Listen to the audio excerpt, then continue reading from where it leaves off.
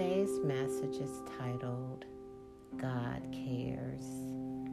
I will be reading from the book of Psalms, chapter 18, verse 6.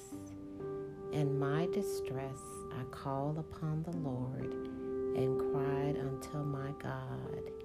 He heard my voice out of his temple, and my cry came before him, even into his ears.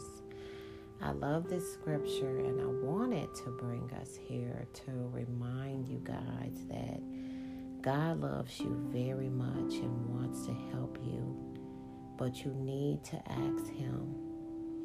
A lot of times we go through so much in our lives, whether it's anywhere from you losing a job or whatever it is, and we feel like we just don't know how to talk to God and we don't know what to say.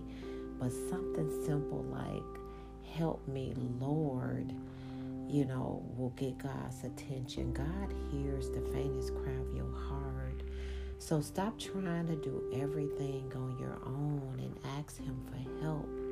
Now, you may not think that God cares about something as simple as your health, you losing a job or a broken heart or whatever the case may be, but he cares about everything that concerns you, whether it's big or small, and he wants you healthy and whole, and he is willing to help, but you have to let him in, let God in. And I want you to pray to him.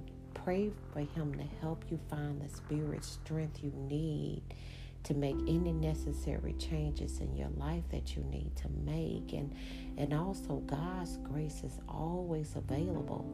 So as we choose to do what is right and lean on him to give us strength, his power enables us to follow through with and experience great victory. Yes, it does.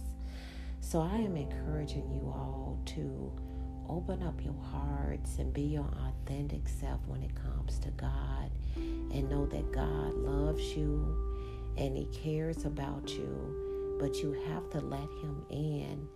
And if you don't know what to say, just cry out to him, Lord, help me, and mean it sincerely from your heart. I want you guys to remember each and every day to pray when you get up in the morning, and don't forget to pray before you go to bed at night. I love you all, and I thank you so much for listening. But just remember, God cares.